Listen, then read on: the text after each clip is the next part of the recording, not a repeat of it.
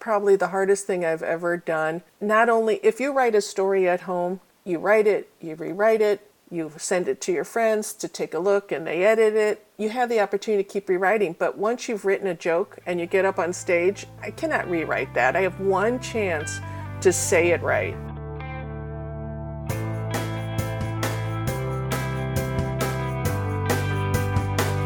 Welcome to Zestful Aging, where I talk with fascinating, talented, and inspiring guests who reflect on the adventures and challenges of aging and who are living their lives with vibrance and purpose. I'm your host, Nicole Christina, psychotherapist, writer, and fellow Zestful Ager. I want to invite you to my brand new free webinar, Zestful Aging. Here's how you do it. Many of my clients tell me that they're stretched too thin with too many demands upon them. They are just worn out. In my brand new webinar, I teach simple and sensible habits that will significantly improve your life now and help you age with vibrance and resilience. But it's important to start now. Don't wait until your body's distress signals go from a whisper to a scream. If you've followed me at all, you know I'm not about restrictive diets or boot camps. I believe life can be challenging enough. Let's appreciate our bodies and minds for the miraculous systems they are and take the time to take care of ourselves. Self-care pays big dividends now and in the future. And being well ourselves is the only way we can help those we love. And if you sign up now, I will send you my super Zestful Aging checklist, which I designed so you have clear guidelines right at your fingertips. The webinar is free. You can sign up at NicoleChristina.com. And as always, I appreciate your feedback. Well, I have my Jack Russell Terrier Sparky right beside me and my coffee in my hand. So let's begin. Stacey Gustafson is an Amazon best-selling author, and she just released her second book, Are You Still Kidding Me? She's an inspirational speaker, blogger, and a comedian. As an empty nester and mother of two, she discovered a desire to share her love of laughter. Boy, don't we all need that right now. Through writing and stand-up comedy, getting on stage for the first time at age 50. Welcome to the show, Stacey. Thanks for having me. We have just gone through massive tech difficulties, upstarts, uploads, downloads, restarts. Unbelievable. I mean, we just like persevered. Yay us. It was all because of you. Oh, I don't know about that. I am so glad to have you on, Stacey, because as I described to you earlier, this has become kind of like deathful aging. It's a lot about preparatory stuff for death. It's about existential. Lately, there's just been an awful lot of sort of gloom and doom, and it's nice to, face our mortality, but boy, we have to lighten up as well. So I'm so happy to have you on today. Thank you so much. So tell me, I'm so interested in your courage to get on stage at age 50 doing stand-up, which sounds to me like a lot of people have a dream when they're having an anxiety dream, that's what would happen. You'd be on stage with an audience and you're trying to be, entertaining and funny. Can you tell us a little bit about what led to you getting on stage as a comedian in latter middle age? Sure. But they do say that people would rather be in the coffin than speak at their own funeral. So what led to me doing stand-up? Around age 50, I realized my kids are no longer around.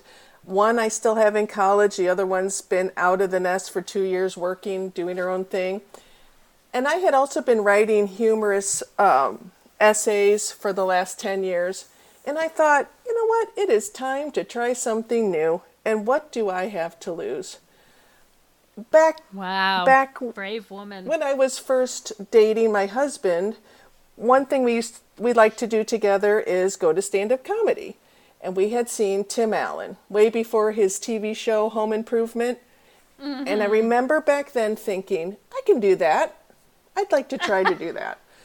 Wow. So that seed stayed in my mind, and now I thought I have the opportunity to try. So I put together a short skit. I had 3 minutes at open mic night in my town's local comedy club. And I got on stage. I had about 35 other people as my competition, 90% men, under 25. And I won Best Comic of the Month, $25. 25. That's a sweet $25 though. What was the experience like? Can you give our listeners some sense of like what it feels like? All eyes are on you and people are kind of like, make me laugh. There's a moment up there you're thinking, I think they're hoping I'm going to fall off the stage. And then they'd have a real laugh. But the key to success at the open mic night was to bring your friends. And I had heard that from the club's manager. I said, what do I need to do to be successful at this? And she said, bring your friends. So I had reached out to everybody I know, but everybody said, maybe I'll be there, maybe. And for me, maybe means, no, I just want to shut you up and get you off the phone. So I called the club and I said, I think I have about 10 friends coming. I'm not positive. Well, 70 people showed up, and that was part of my success. 70? 70? 70. Oh my goodness. It must have felt like a huge support team. It was a huge rush. They were clapping for me, and oh my goodness. So grateful. I call that my scratch off the bucket list item. Number one. Wow. And so you're now it seems to me that if you're up there, you have to remember your jokes. Oh yeah. I'm guessing. And like when you're nervous, we often get brain freeze. How do you do it? How do you like get through your stuff and remember your stuff and not chew on your tongue? For me, it's nothing but practice, practice, practice. I said it out loud to my husband about 100 times. I said it in my head constantly all day long. Getting up in front of the stage, a weird thing happened. I thought I need to be number 4, the 4th person up there. Otherwise, I might just go to the bathroom and then walk out of the club. So they said, sure, you can be number 4. Well, when they saw that I brought such a big crowd, they put me, I wasn't 10th, I became like 15th or 20th because they needed my people to stay in the club to keep ordering drinks and food. Oh my God. And they were worried once I went up, everybody would leave. Everyone would leave. It's like you brought the club. You brought the whole audience. So finally, by the time I took my turn, I was no longer nervous. I was just irritated. And that helped me with the stand-up. I was just like, let me up here already. Wow, you were like at the gate, and you were really pushing. So when you were up there, I'm just so curious about like I don't know if this is the right term, but like the science or the technical aspects of telling stories and telling jokes. And we've had some storytellers on before. Is that something you're born with, that timing, or is that something that you have to practice? I think some people are, when I go to a store, I might latch on to, oh my gosh, did you see that lady that was waiting on us? She had that kind of crooked eye and she had terrible breath. I connect with those idiosyncrasies of people, and I can make a story about it where somebody else might just see a lady. So You're observant. I'm observant, and my story, I've been writing stories, 700, 1,200 words stories for 10 years, and now I decided to take those stories and hone in and make it a joke, and it's It's the hardest thing I've ever done, to take a 700-word story, make it into 20-word joke that's going to have a punchline, going to kind of build up an arc just like a story, but only a few sentences. So it takes practice, and I read a lot of books, how to tell the perfect joke. I watch all the comedy on TV. I go to stand-up. I'm watching and taking notes. Wow, you're a student of comedy. Who are your favorites? My favorite comedians, I love Kathleen Madigan. She's from the Midwest. She's quite popular. She tells very relatable jokes about her parents. And another one of my favorite comedians is Wendy Liebman. She's lives in LA. I've had an opportunity to meet her and be encouraged by her to get up on stage. So clean female comedians. You like it clean. What do you use? You say you're very observant, so you might pick up on someone's oddities or strangeness. What other materials do you like to use?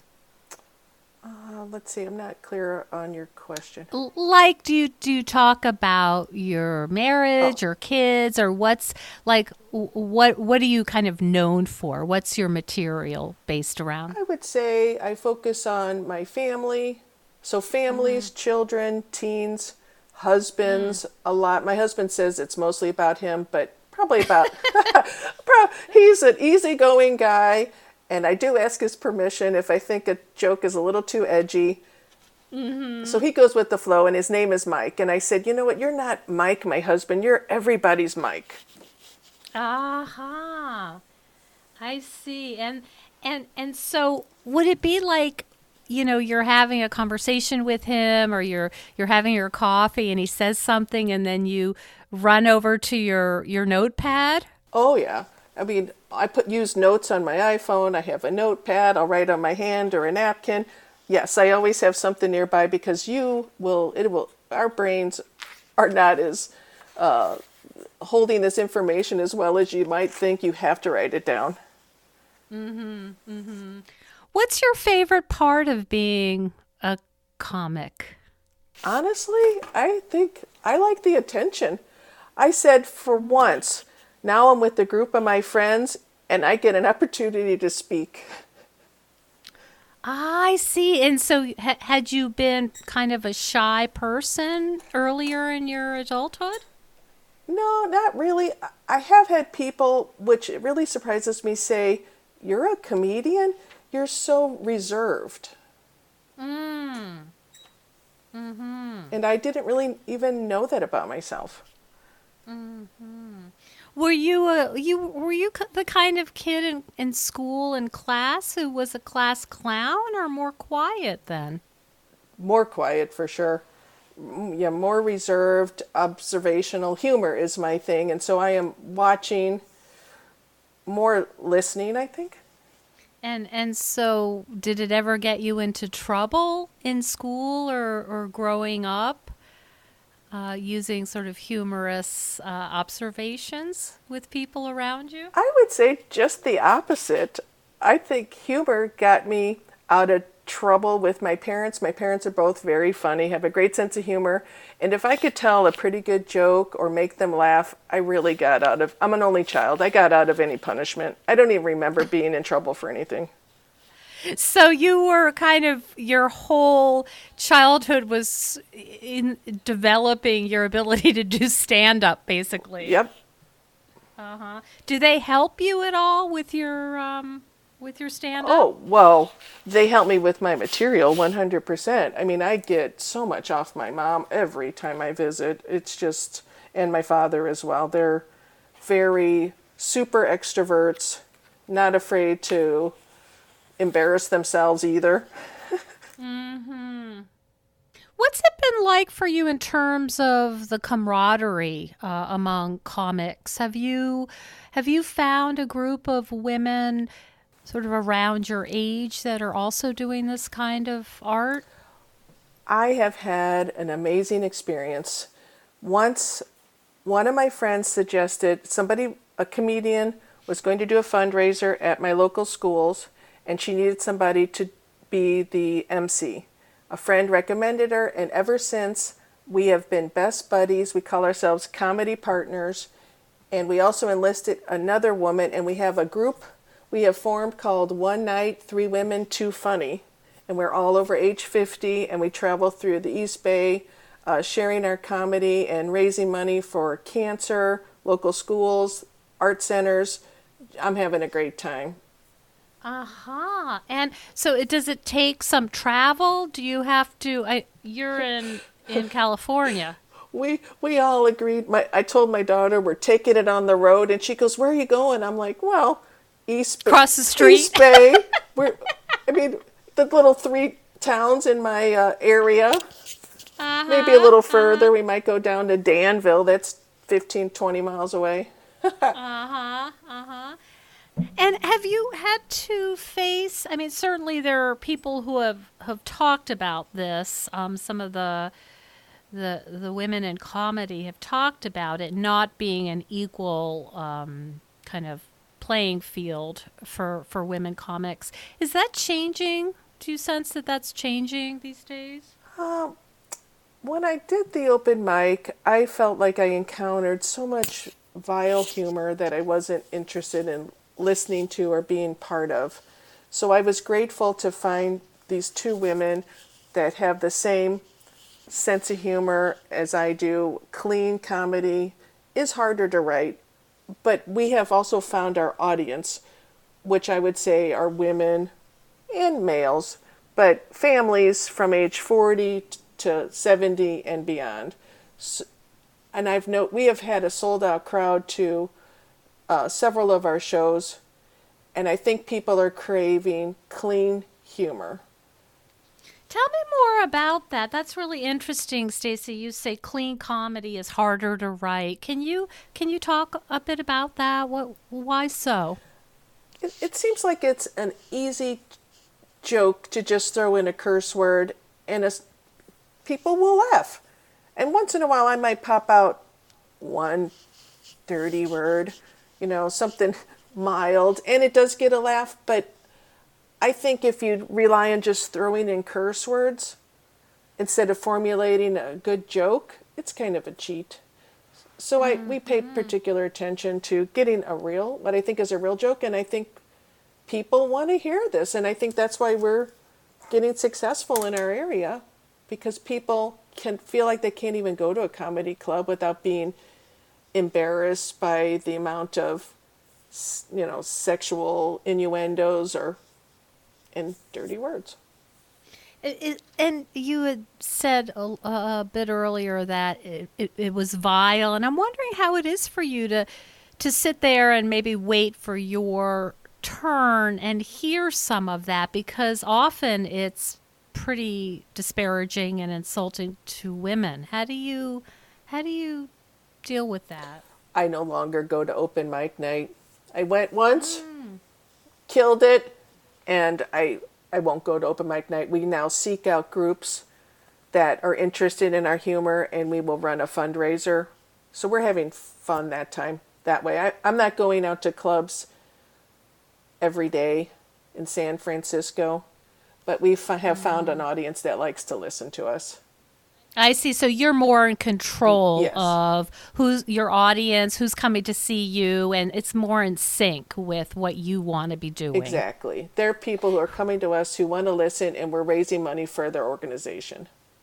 And that's really interesting, because that makes me think that you're not making money doing this.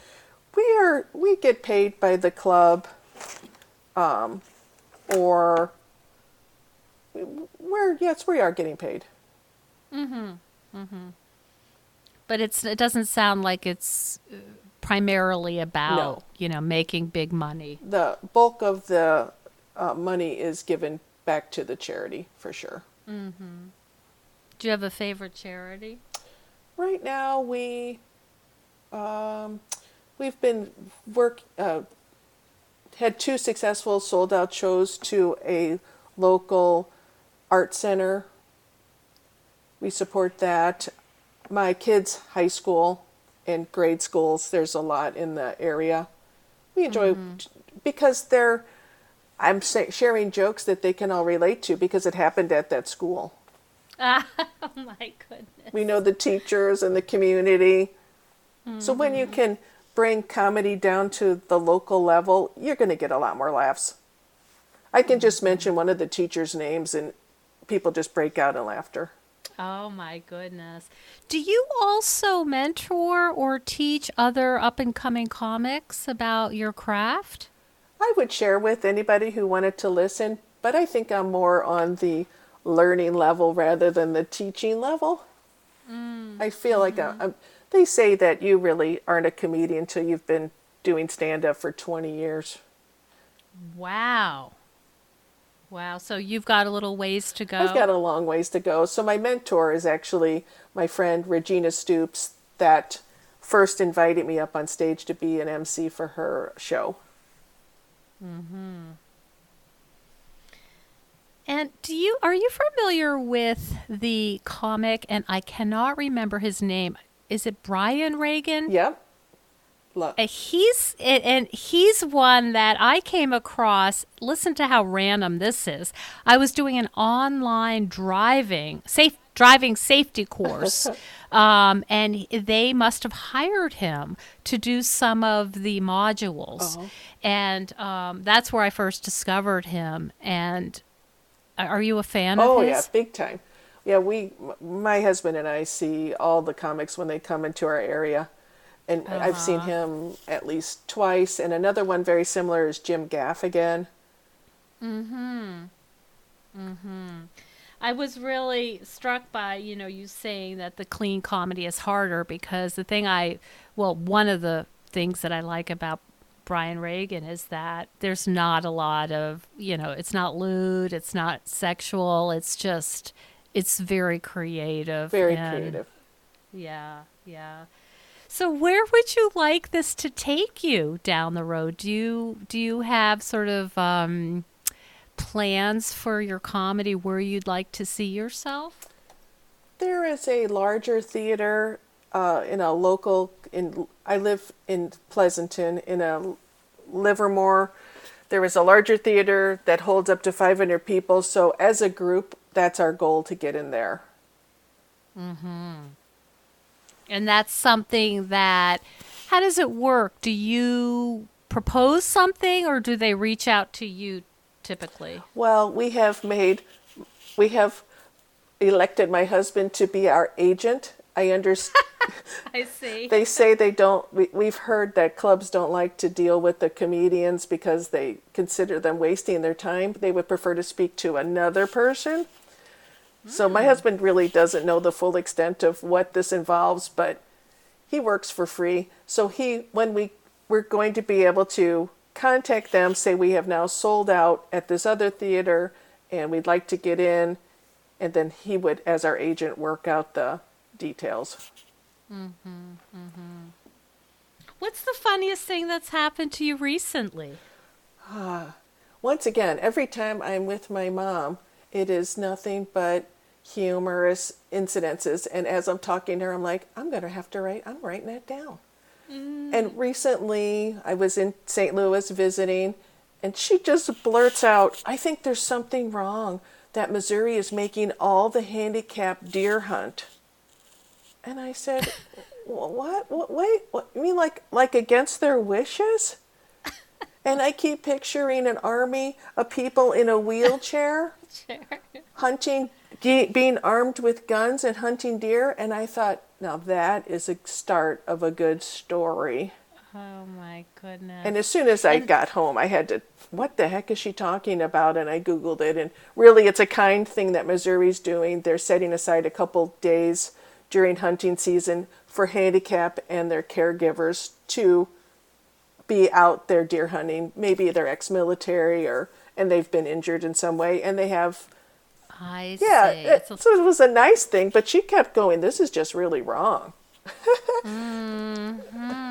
So you have this idea, you have this image in your mind, sort of sounds like The Far Side, and then how does it work? You sit and you say, what would be a good lead up? This would be sort of in the punchline. How does it work technically? So you have this image, you have this idea. A lot of my stuff starts with, I might write a longer story and then sharpen that story up and then cut it down to a joke. Or if I feel like I don't have really enough material to write a short story, I will just start with the joke. So I'll write the joke out, then I'll say it out loud, then I'll rewrite it again, then I'll cut words, maybe add some words. Mostly it's about cutting it shorter. Then I'll say it to some friends, maybe at lunch, and see if anybody laughed. It is really nothing but saying it, rewriting. Say it out loud, rewrite it. I might do that. I am not kidding you. Even for a very short joke, it could go on for 50 times at least. I remember watching Jerry Seinfeld, and he talked about his creative process, and he talked about working on a joke for a year. Yeah. It's really, I don't think those of us who just, are not in the business really appreciate what it takes to sort of shape it in a way that leads to a great laugh. Can you imagine? It can go, a 10-word joke could take a year to perfect or longer, because you might say it to one audience. Maybe I'm saying it to a bunch of teachers. They really get it. And then you go to another group and they don't laugh at all. So you have to constantly add jokes, delete jokes, know your audience. And I imagine that there's this group dynamic that you might have a really warm group or a group that's ready to laugh, or you may have a bunch of duds that nothing is funny. Fortunately for us, since our groups ask us to perform for their organization, I think when they find people, when they start asking their friends and other people in the community to come to their event, I think people come to a comedy club ready to open and accept comedy and laughter. So I feel like there hasn't been anybody really drugged there against their wishes. They're pretty loosened up. Yeah, it's like, it seems like it's a whole subculture, that only comics really understand what this feels like. I remember meeting somebody at the nail salon, and I said, hey, we have some flyers. You guys go to, I can tell from you guys were talking, you go to the local school. We hope you can join us at the club. We're raising money for your school. And as soon as I left, I walked away and they go, we should do stand-up comedy. I think people do think it's easy, but it is probably the hardest thing I've ever done. Not only, if you write a story at home, you write it, you rewrite it, you send it to your friends to take a look and they edit it. You have the opportunity to keep rewriting. But once you've written a joke and you get up on stage, I cannot rewrite that. I have one chance to say it right. And then you have to learn, if you bombed, just go into the next joke. You can't mull that over. So you better have a majority pretty darn good jokes. Are you a fan of any of the late night comics on television? I do like, I used to like David Letterman and Jay Leno. I do like both the Jimmys. I don't stay up. I do stay up late, but I probably don't watch them as much. I think it's gone too much of the political bend, and I don't talk about politics at all because I find it alienating, and I don't need to lose anybody that might be interested in hearing my comedy. I see. That's interesting. Yeah.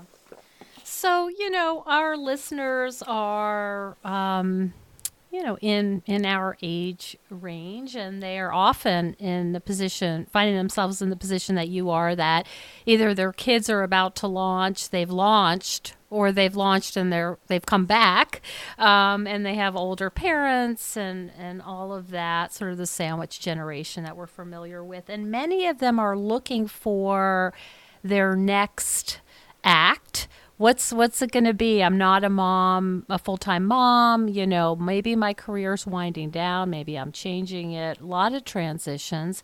And I'm wondering if you have any advice for our listeners about how they might be able to find their next act.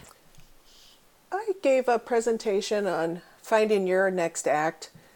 And what I have to say is you need to take a chance. We have made it to age 50. We've lived a lot of life. We know what we want. We know what we like. And I say you just got to go for it. First thing I would do is brainstorm and consider, is there something that you've always wanted to do but you didn't have the time to try it? Or was there something you've tried and you're ready to re-explore it? Something like teach yoga or dance class or play the guitar. Then the next thing I think you should do is explore it and read all about it. Check out the internet, ask your friends. For me, I immerse myself in comedy. I've always listened to comedy and liked comedy, but when I decided this was what I was going to do, I just immersed myself in it. I watched sitcoms, anything on TV, go to the movies, go to watch stand-up, read how to write comedy books. So I would say then explore what it is you want to try, and next, plan it. Write down your goals, put dates on a calendar when you want to, maybe today, for instance, I think the guitar is the easiest example. Now, take that guitar out of the closet and put it in the hallway. So now it's a visible indicator, hey, I'm going to play that guitar. So start small. I'm going to move the guitar out of the closet. And then share your idea. I think when you tell people, it becomes real and people kind of make you accountable. So share your idea. I am going to learn how to play the guitar. And then, so figuring out your passion starts with small movements and then it becomes bigger. And it isn't easy, but only have one life to live. Do you ever need to take a break from looking for the humor? Do you ever need to just say, okay, that part of my brain is going to just go on a holiday for today and tomorrow. I'm just going to do my thing without trying to look for material? Absolutely not. I cannot turn that off. I can't stop being funny. I think sometimes, if my husband wants to talk to me about something serious, I might have to tune it down a bit. But that is the only way I roll. Do you think it's been helpful for you in times that have been difficult to have this this part of you that's so alive, the part about finding the humor? Has that been a help? Oh, absolutely. I think there's no point in moaning and groaning about sadness. I think there's humor in everything. I think you just have to focus, I don't know, look around you. I think there's no point in being sad. It's just the way you live your life, your whole lens through which you see the world. I try.